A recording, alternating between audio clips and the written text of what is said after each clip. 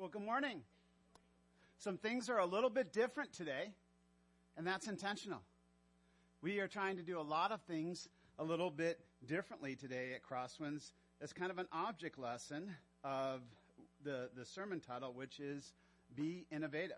And I am now having some struggles turning on my notes, but that's okay. Sometimes innovative technology is a challenge. But that's okay. We'll get through that. So we're in a series called Be the Church. And for the church to be what it is, it has to be innovative. In this series, I've been saying that Jesus did not teach us practically how to do church, like how to have a building and how to put up leaders in some kind of fancy frock or costume, or how to sing 3 songs in a row and then pass a basket and have an offering and make sure the room is bright and that the sermon has to be only 3 minutes with 3 points. And the things that church experts make a lot of money at and teach us, and that they fight about and churches fight about, what are the things that we must do to be the church. What Jesus did do is he brought us a kingdom culture. And he taught us to try to be the type of people we should be. An innovative people who are new. Therefore, if anyone is in Christ, he is a new creation. The old has passed away.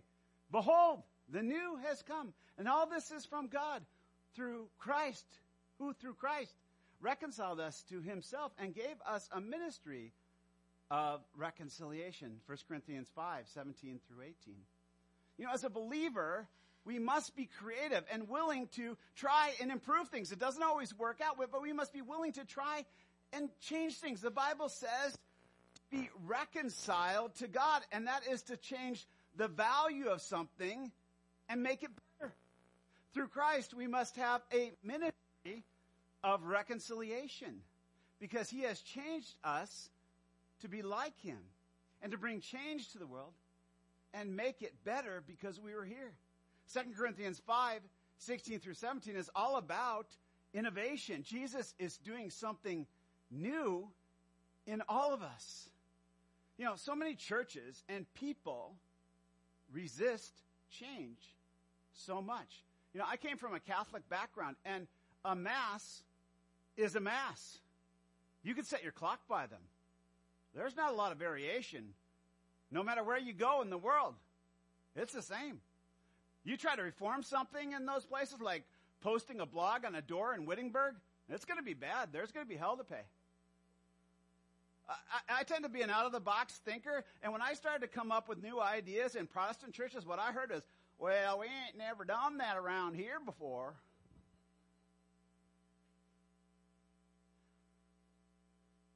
Which is a mantra in many churches, thankfully not here at Crosswinds. This attitude keeps many people from knowing the founder of the church, Jesus, who likes to make things new. He gave us a ministry of reconciliation. He expects us to be an innovative people so we can be fruitful in his mission and as his people. Ezekiel told us before Jesus got here what Jesus' goal would be. And he said, I will give you a new heart, and a new spirit I will put within you. And I will remove the heart of stone from your flesh and give you a heart. I will remove the heart of stone from your flesh and give you a heart of flesh. He was going to make our hearts new. Jesus declared the completion of the goal in Revelation 21:5. Behold, I am making all things new. The planet, everything's going to be new. Jesus is an innovative, loving creator that wants to improve and innovate us completely through his gospel. Resistance to change in the ways he desires you to change, friends, is sin. His word says, put off the old self, which belongs to your former manner of life and is corrupt through deceitful desires, and be renewed through the spirit of your minds, and put on the new self, created after the likeness of God in true righteousness and holiness. That's from Ephesians 4:22 through 24. You know, many churches and church people become ineffective because they become rooted in a culture of the past, which does not effectively communicate the gospel to a people of the present. So one of the critical cultures we have at Crosslands, and we must always have, is this: creative communication. Finding innovative ways to communicate the gospel in relevant ways to each generation, to each gender, to each personality style, and to each people group. Innovation is not just about new ideas. It's actually presenting old ideas in fresh, new ways to new people. I think churches often fear innovation because they want to preserve the truth. Beloved, truth does not change. Jesus never changed the truth. He was the truth, but he was innovative. He talked to people nobody else would talk to. He opened preaching venues and things like boats and fields and sitting by a well where no one else would go, but he was extremely effective. That preaching he did by the well led a whole town to him. He said things in ways that were different to gain people's attention. While truth does not change, communication styles have to change. In John, the chief priests and the Pharisees sent a bunch of guards to try to capture Jesus, and they came back empty-handed, and they said simply, "No one ever spoke like this guy." They were dumbfounded, and he spoke so innovatively, and Jesus shared the gospel with people right where they were, depending on who they were.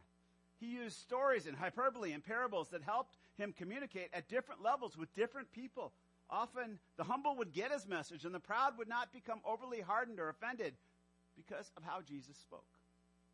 But the truth of the gospel was never compromised. He just used innovative ways to share it. Actually, the truth he shared is a very old truth from before the foundations of the earth. But it was being heard new and fresh to a generation of people that had not yet heard it or heard it correctly. That is our same challenge today, church, to bring people the gospel in innovative ways so they can see its relevance to their lives. Being innovative is not always hard. Sometimes it's simple. It doesn't cost a lot of money. It's just thinking a little differently. I was once talking to a Buddhist friend of mine, and instead of arguing with him over which religion is better, as a lot of people might do, I said there was a time in my life when I studied Buddhism, and I thought Buddha had some good things to say. But I found there were some things Buddha just didn't answer for me. You know what the man said? Me too. I said, what? He said, how do you forgive yourself? I said, you hit the nail on the head. That's why I became a Christian. We can't forgive ourselves. Only God can forgive sin. And you know what we had? A healthy gospel conversation. I didn't have to fight for it. Because he found the loophole. He found the problem. That's being innovative in our conversations. The purpose of being innovative is to be relevant so you can communicate something helpful to someone else. To be successful in missions, you need to understand people's culture, how they think, and how they communicate to bring the gospel to them. The Apostle Paul said, I become all things to all people, that by all means I might save some. Paul talked differently to the pagans, the Greeks, and to the religious Jews because of their cultural differences, but he never compromised on the truth. We can't just say, this is the way I am, just take it or leave it, and be effective in communicating the gospel. Instead, we always must be willing to learn new things, adapt to our methods, and look for new ways to communicate. One innovative thing we can do is use new people. I brought Jasmine up here. She's one of the newest people to our church to do our reading, and it was fantastic. She's new to Crosswinds. People probably listen to her more because she's new. And frankly, she's more attractive than I am. And she reads better. She's a children's librarian. She's younger and different gender. All those things might help some people hear her better. Yet sometimes there's traditions that wouldn't let her speak. Not here. Jesus empowered people to do things that were different. He empowered one of his leaders to walk on water. Nobody ever done that before. Right? He challenged people to do something different in their lives. We have a new intern at Crosswinds named Zane Hernandez, who I hope's watching today. He recently graduated from Harvard's Extension University with his master's degree, and Zane is now choosing an innovative solution to build his career to help improve our ministry. He sharing his creative abilities so he can gain some real-world experiences, knowing that it will help him later find a fulfilling job opportunity. So if your company is looking for a bright young man, get in touch with me. I might let him go. And no, I'm kidding. We want to help Zane. But Zane is currently working on giving our technology, our website first, a fresh, new, efficient look to help us reach a digital audience because we're reaching people across the world. Today, we are releasing our new church app. Download it. I'm serious. Pick up your phone right now. I want you to go to the App Store in your Google and type in Crosswinds Church Plainfield. Download our app. Or are you afraid of a new app on your phone? Beloved, this is going to be a new way to simplify communication as a church. Some of you are thinking, why do I need a new app? Because we need to reach those that are 30 below with the gospel. I organize my life with a PC and email. But my younger worship leader organizes life with apps and is never on a PC. Isn't that right, Jeremy? Okay. So does my daughter and all her friends. I was recently at a conference and they were talking about Generation Z. That's about 25 below people in this country. 57 million of them are lost. Far from God. 57 million. 80% say that living a fulfilled life with purpose is very important to them. 40% feel that church is an important thing, although they do not attend one or know much about it. A new national study found that 48% of people surrendered to Christ under the age of 13. If you surrender to Christ under the age of 13, stand up. Okay, 77% before the age of 18. If you surrender to Christ before the age of 18, stand up. 95% surrender to Christ under the age of 30. Stand up. You see what I'm talking about? Go ahead, sit down. That was a national study. So if you are like me and you want to be all things to all people, you might want to download that app on your phone right now. Because we need to be able to communicate with this huge mission field in our midst. 57 million people in our country that need missionaries. The population of Kenya, which I went to in the spring, is 53 million. And you know what? It's 80% reached. 80% reached with the gospel. The population of Sierra Leone is 8.5 million, is 5% reached. The population of Haiti, which we go to, I've been to all three places as a missionary, is 94% reached, and it's 11.4 million. And right here amongst us, there's 57 million people in our country that are unreached. We need to communicate in ways that we can reach them.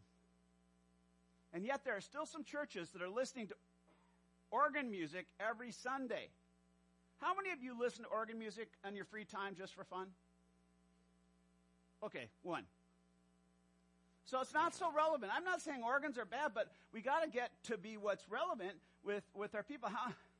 Music, art, dance, theater, technology are powerful forms of communication, vehicles of communications, and they can be used for good or evil. But we as Christians can use them as good to reach a generation. Shouldn't we use innovative thought and innovative technology to bring the most important message ever to this generation? We have a true message, the best message, that reanimates dead things. Nothing else can do that. So it never gets old. But our communication needs to be good. Our advertisers understand the power of new. They change the packages of something. They change the color of the formula inside, and they say it's new and improved. And you know what? We flock to buy it. Yet the church says, we've got to keep it old. People are in love and attracted to things that are new and that are fresh and they're interesting, not tired and trite things. I became a church planner 16 years ago because I learned that new churches reach new people. You know why? They care about new people. They realize why they're there, that it's all about the people. And the longer that a church exists, the more self-focused they can become. Instead of thinking about how they can connect with those around them, they start thinking about that this building needs to be nicer for us. And how can the pastor serve us more? And instead of thinking about how they can help him reach those 57 million that are under 25, that are unreached. Crosswinds, you've always been an innovative church. You started out with two ordinary uneducated men, one a nuclear engineer, one a professional juggler, and we have taken risks. We have sought to be innovative and reach people. But we got to stay focused. We got to stay outward focused. Because Generation Z is a huge mission field. You know, God unexpectedly, as I was praying this week, led me to the parable of talents that Jasmine read. And I think it's relevant to where we're at right now. A talent is not an ability here. It's a weight. Its value is dependent on, in biblical times, whether it was copper, silver, or gold. So verse 14 says in Matthew 25, "For it will be like a man going on a journey who called his servants and entrusted them his property." Our word talent comes from the word in Greek teleton, which is simply a sum of money, generally regarded as 6,000 denarii. Now, a denarii was about a day's wages to Jesus' audience. It would take 20 years for an average worker to save up that much money.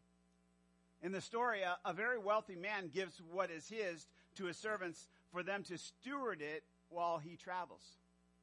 Now, Jesus is illustrating the wealthy traveler is our Father God, and whatever resources that we have, whether they be our time, our money, our abilities, our influence, they are his property that he gives us for a while to steward, not ours. And to the one he gave the 5 talents, and to another he gave 2, and to another he gave 1, each according to his ability, and then he went away. You know, the conservative radio announcer, Rush Limbaugh, before he died, used to say, "I have talent on loan from God." Now, many thought he was arrogant in saying that, but, you know, actually that's very theologically accurate, isn't it, according to Jesus? That whatever we have is on loan from God. The master gave each one great value, if you think about it. 20 years worth of wages, 40 years worth of wages, and 100 years worth of wages. And we can think about these talents as life, abilities, and opportunities that he's given each one of us. Now, each servant, he gave more value than they deserved. But he gave appropriate value. They each had what they had the ability to manage in life. God made each of us for different purposes and has given us different resources to work with. But recognize each had valuable resources to work with, and so do each of us. Now let's look at what the first servant does. He who received the 5 talents went at once and traded with them, and he made 5 talents more. Immediately, this servant sees the opportunity, and he is innovative, which leads him to engage in the work of some kind, we don't know what, and he multiplies what he's been given to 5 times as much. He has doubled the master's wealth by his innovation, which brings him 100 years more of wages. That's innovative thinking, folks. He does not sit back thinking, I have more than anybody else, I'll just sit here. Instead, he sees how he can maximize the opportunity of life that his master has given him. And then verse 17, it says, "So also he who has 2 talents made 2 talents more. Now the second servant he had less. He had less to work with initially, but he does not mope. He does not grumble. He does not complain that he has 3 talents less. Actually, the text says he does exactly the same thing as the first servant. He went and he innovated at once, multiplied, and doubled the resource he had to work with. He maximizes the life that God had given, the opportunity that God had given him. And now, the third servant, he does something completely different. But he who had received the talent went and dug in the ground and hid the master's money. And now, after a long time, the master of those servants came and settled accounts with them. At this point, we could say all 3 servants did okay. They all gave back to the master at least what was entrusted to them. 2, though, were exceptional because they increased the investment. But no harm was done by the 3rd servant, right? He didn't lose anything. But let's see what the master has to say about it. And when he who had received the 5 talents came forward, bringing the 5 talents more, saying, Master, here, you delivered to me 5 talents. Here I have made 5 talents more. His master said, well done, good and faithful servant. You have been faithful over a little. I will set you over much. Enter the joy of your master. I'm sure the first servant had so much joy just even coming up to his master to show him and to share in his master's joy.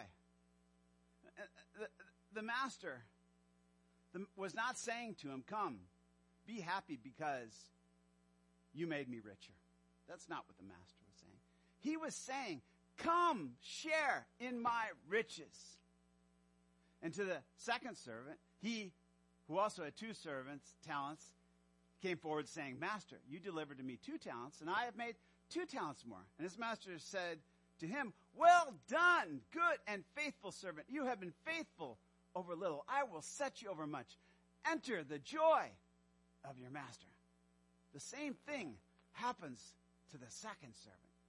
Notice, even though the amounts both servants have is different, the blessing or the reward is exactly the same for both servants.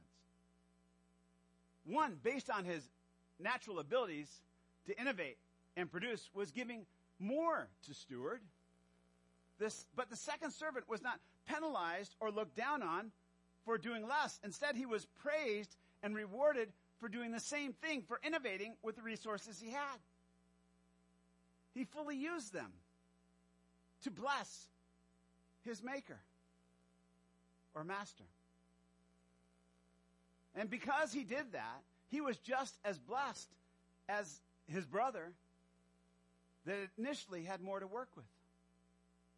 When it comes to innovation, it is about using the resources at our disposal to the maximum. The text does not say, well done, my good and brilliant servant. Or, well done, my good and extremely talented servant. Or, well done, my good and exceptional servant. It says, good and faithful servant. Both are character qualities. Being innovative, friends, is not about being cool. It's not about being hip. It's not even about wowing people. It's about offering the best of what you have, the best of your resources to be multiplied by what God can do in your life and then be given back to God. Actually, it's really not about you at all. You are his servant, and it's your job to take his resources and bring glory to him by multiplying them in the world. And here's what's interesting. When we do that, we are not given a servant's portion of joy back. We are given a master's portion of joy back. You know, most people in this life are just chasing a servant's portion of happy in life. They believe whatever is just good enough. These two guys believed in something better. They're willing to take risks, to trade. What Jesus' story tells, to trade, to innovate, and to produce something better, something fitting to offer to their master. And what gave them the power to do that? It is what their master said to them in the end. That they were faithful. That they were full of faith. This faith is what gave their master joy. This faith is what gives their master pleasure, not as riches. He has plenty of riches to go around. Look what he says to even the guy who gave him back 100 years of wages. You have been faithful in a few things. Now I will set you over much. To him, 100 years of wages was just a few things. That's how rich our master is. Now I will set you over much. The master's joy is not seeing his profit.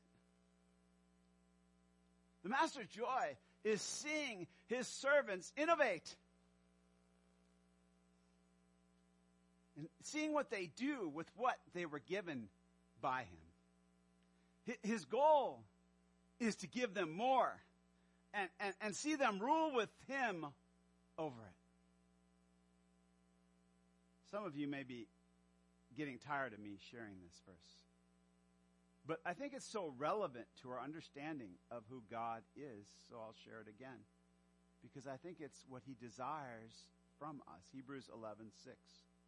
And without faith, it's impossible to please him. For whoever would draw near to God must believe that he exists and that he rewards those who seek him. What does God want us to believe about him? That he is good and that he is faithful to us, that he exists and that he rewards those who seek him. These two had faith. They had the faith to take risks, to innovate, because they trusted in the goodness of their master. Now let's look at the third servant. He also, who had received the one talent, came forward and he said, Master, I knew you to be a hard man, reaping where you did not sow, and gathering where you scattered no seed. So I was afraid, and I went and hid your talent in the ground. Here, have what is yours. Look at the contrasting attitude here of the third servant. You're a hard man. Come on. The master entrusted you with 20 years of wages. And then he went away and gave you the freedom to do what you wanted with it. He gave you the opportunity to make choices and do what you wanted. All the master wanted to do, he didn't need the money, he wanted to see what you did with it when he returned. But now this man assaults the master's character, blaming him for his own misfortunate choices. He goes even farther and calls his master a crook. You reap what you do not sow. You cheat people. You stole someone else's crop. That's what he's saying. You cheated me. Gathering from ground you did not plant. I did the work of planting that money in the ground, and I had to go dig it up again. I have nothing to show, and master, it's all your fault. That is not an innovative thinker, is it? And here's why. The man's words reveal why. I was afraid. There it is. That's the real problem of the uninnovative thinker. He is an inventor, not an innovator. He's a creator. He's creative. But he wastes his time inventing and creating fears instead of going and trading and being productive. That's innovation. The sluggard says, there's a lion in the road. There's a lion in the street. Proverbs 26:13. The real problem of the man is that he is lazy in doing the work of being innovative. So he invents fears instead. And in his fears, he invents other distractions to keep himself busy being unproductive at doing his master's work. The sad reality is that his fears are driving him to work in anxious toil, maybe harder in life, and definitely less joyful than the other workers that were innovative workers. He went and dug a hole. That was work. He worried. That's work. He's fearing whether somebody might find the hole that he dug. That's work. Maybe he wasted time checking on the hole, guarding the hole, making sure nobody stole the talent from the hole. That's all work. But see, talents are meant to be traded, according to Jesus' story. His fears create a lot of unproductive work. Beloved, sin is unproductive work. Fear is sin. Jesus says, do not do it. He says, do not be anxious about anything.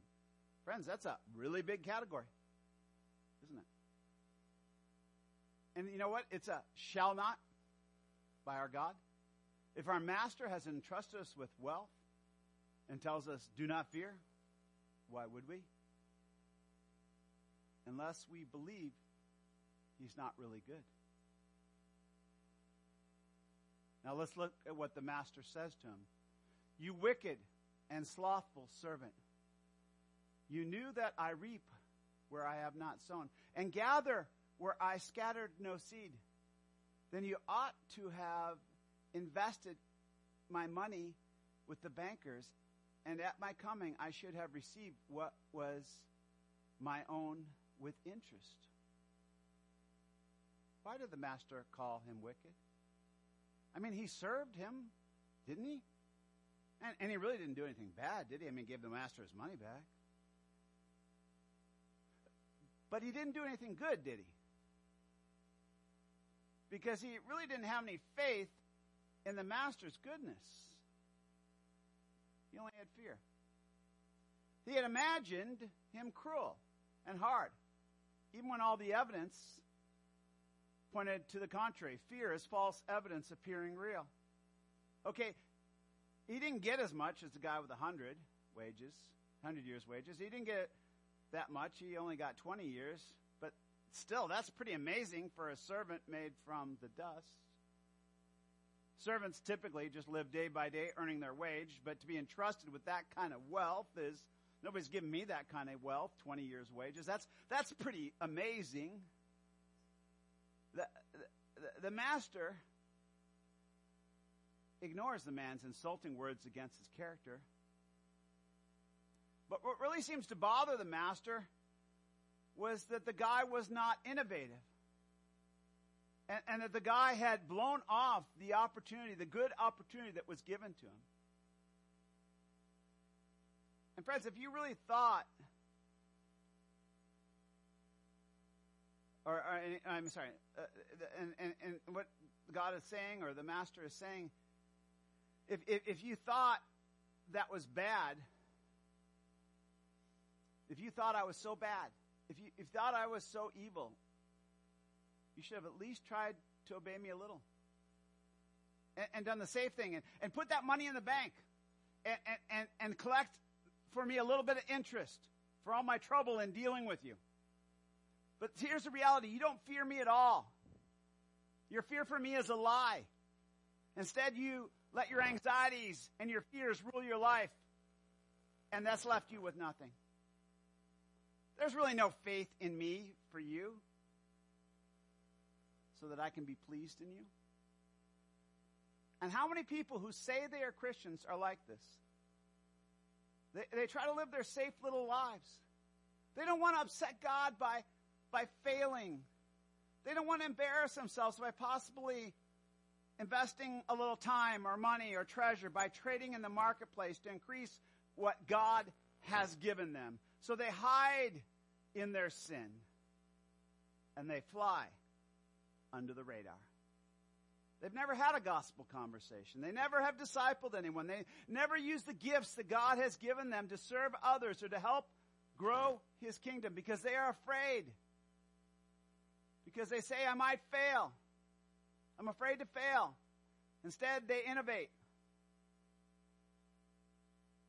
Or instead of innovate, they invent. They invent fears and are lazy, unproductive servants.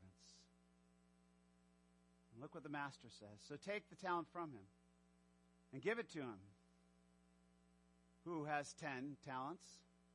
For the one who has will be given, and he who has abundance. But from the one who has not, even what he has will be taken away.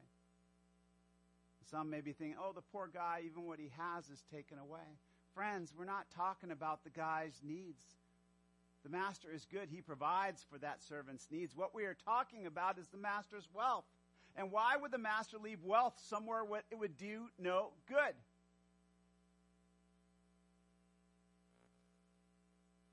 Crosswinds, our God has been good to us. He's given us a building. He's given us a pastor who cares. He's given us some great leaders, creative people who do great things here. I think he's given us a good vision. He's given us up-to-date tools and resources. We live in a community where 96% of the people are unreached with the gospel. Are you making disciples? Are you being the church? Are you using these resources that God has given you? The main one being you? Or are you hiding? Are you hiding in your career? Are you hiding in your family? Are you hiding in a woman's arms? Are you hiding in a man's arms? Are you hiding in Netflix? Are you hiding in your fears? Are you hiding in your doubts? Are you hiding in gossip news shows? Are you hiding in recreation? Are you hiding in blaming me? Are you hiding in blaming God?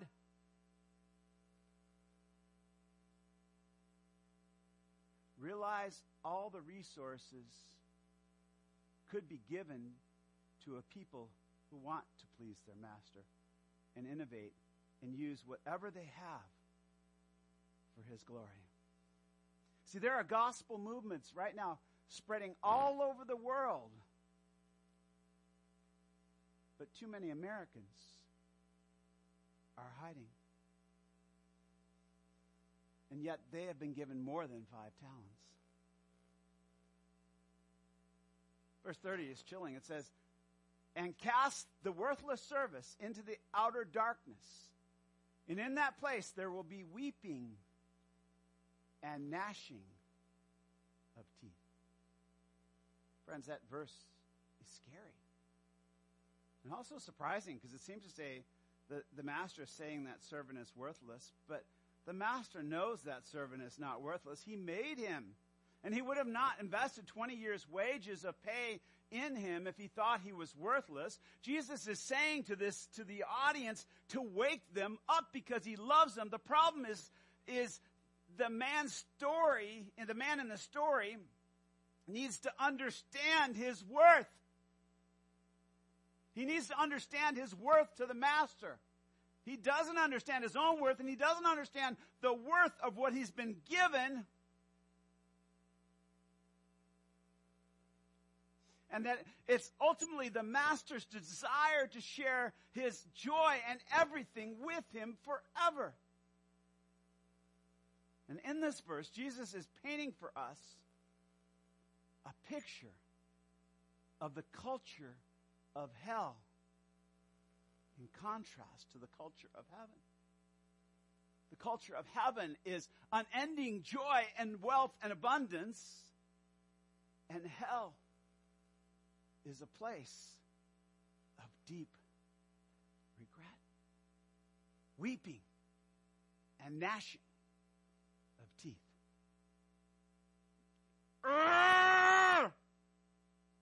I could have had it all, but I choose my fantasies and my fears. It's a place of darkness, a place where we invent fears instead of faith forever. And Jesus wants us to innovate and have abundance with him forever. Jesus is telling us the story about his Father as master.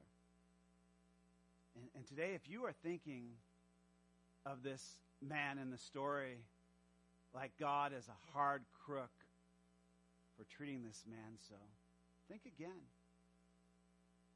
This master in the story is away on a long journey. Our God, our master, is slow to get angry with us. And he's made a huge investment in us. Not only did he give us his image, not only did he give us life and breath and provide every created thing we enjoy, he sent his very own son, Jesus, to live as one of us and to die shamefully, painfully on a cross, paying for the debt of our sin.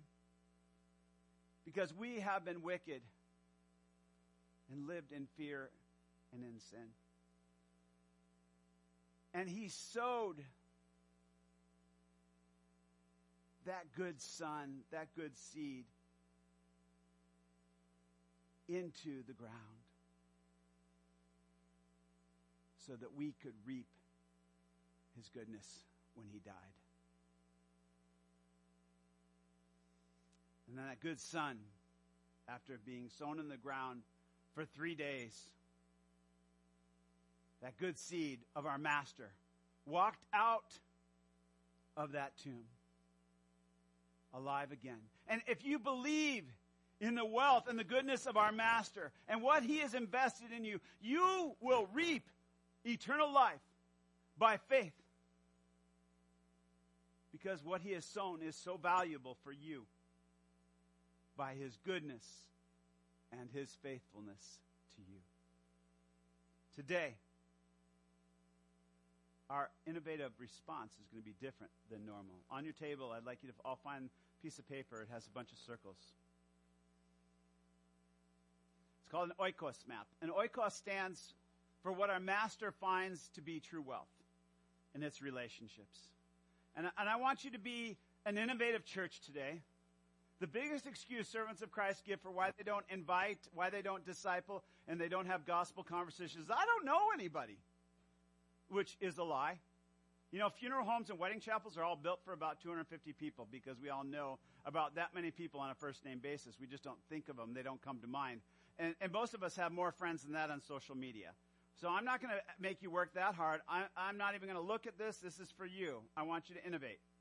I just want you to see the wealth the Father has given you. I want you to put yourself in that circle. That's the first bit of wealth you have. So put your own name in the circle. That's your first asset. And then I want you to put 5 names of people that are far from God in your life, in your circle. 5 names of people that you know by name around it.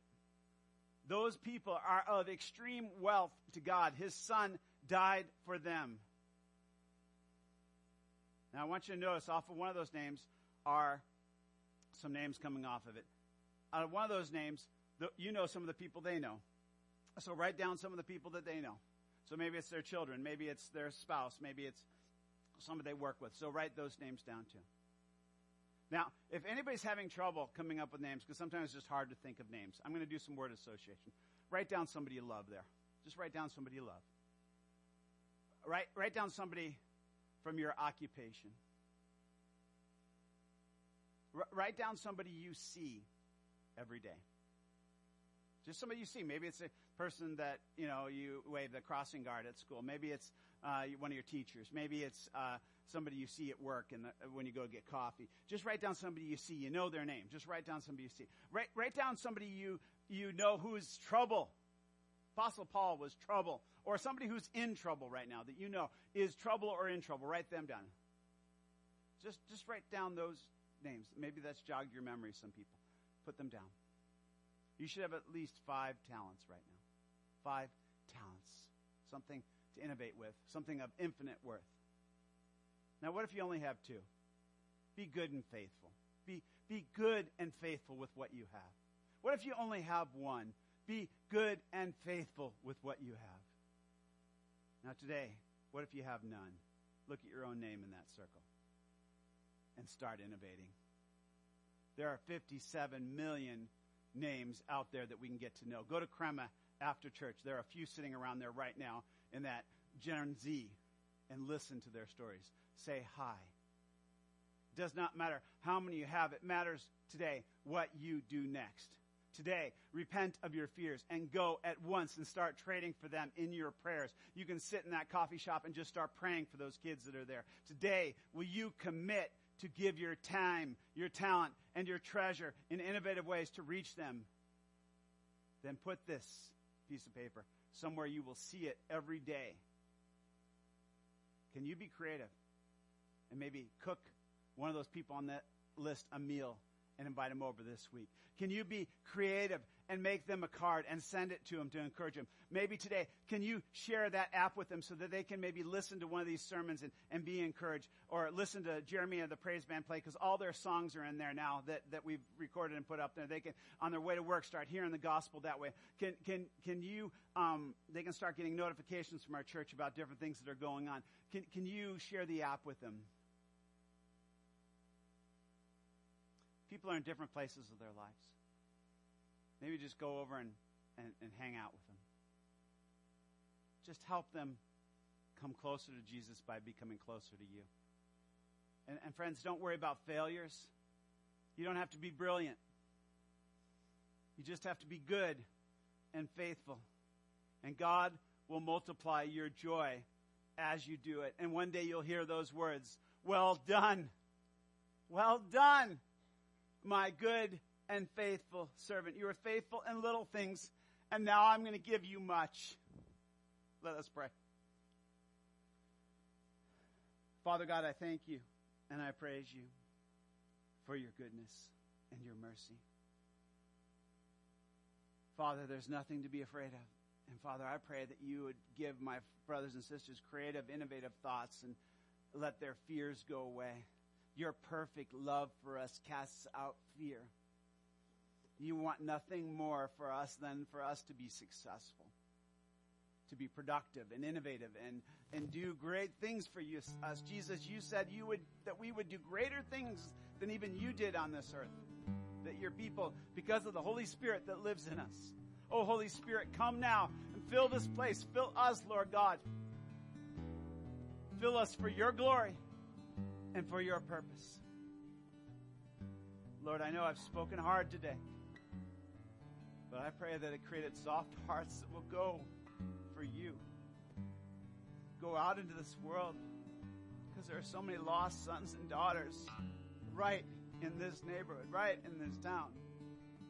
We don't have to go to Africa. We don't have to go to Haiti. We don't have to go across the world to find a people group that doesn't know you. And we'll lose a generation if we don't. Oh, Father God, break our hearts for what breaks yours. Let us be innovative as a church. Let's do things we've never done before. For your glory. In Jesus' name.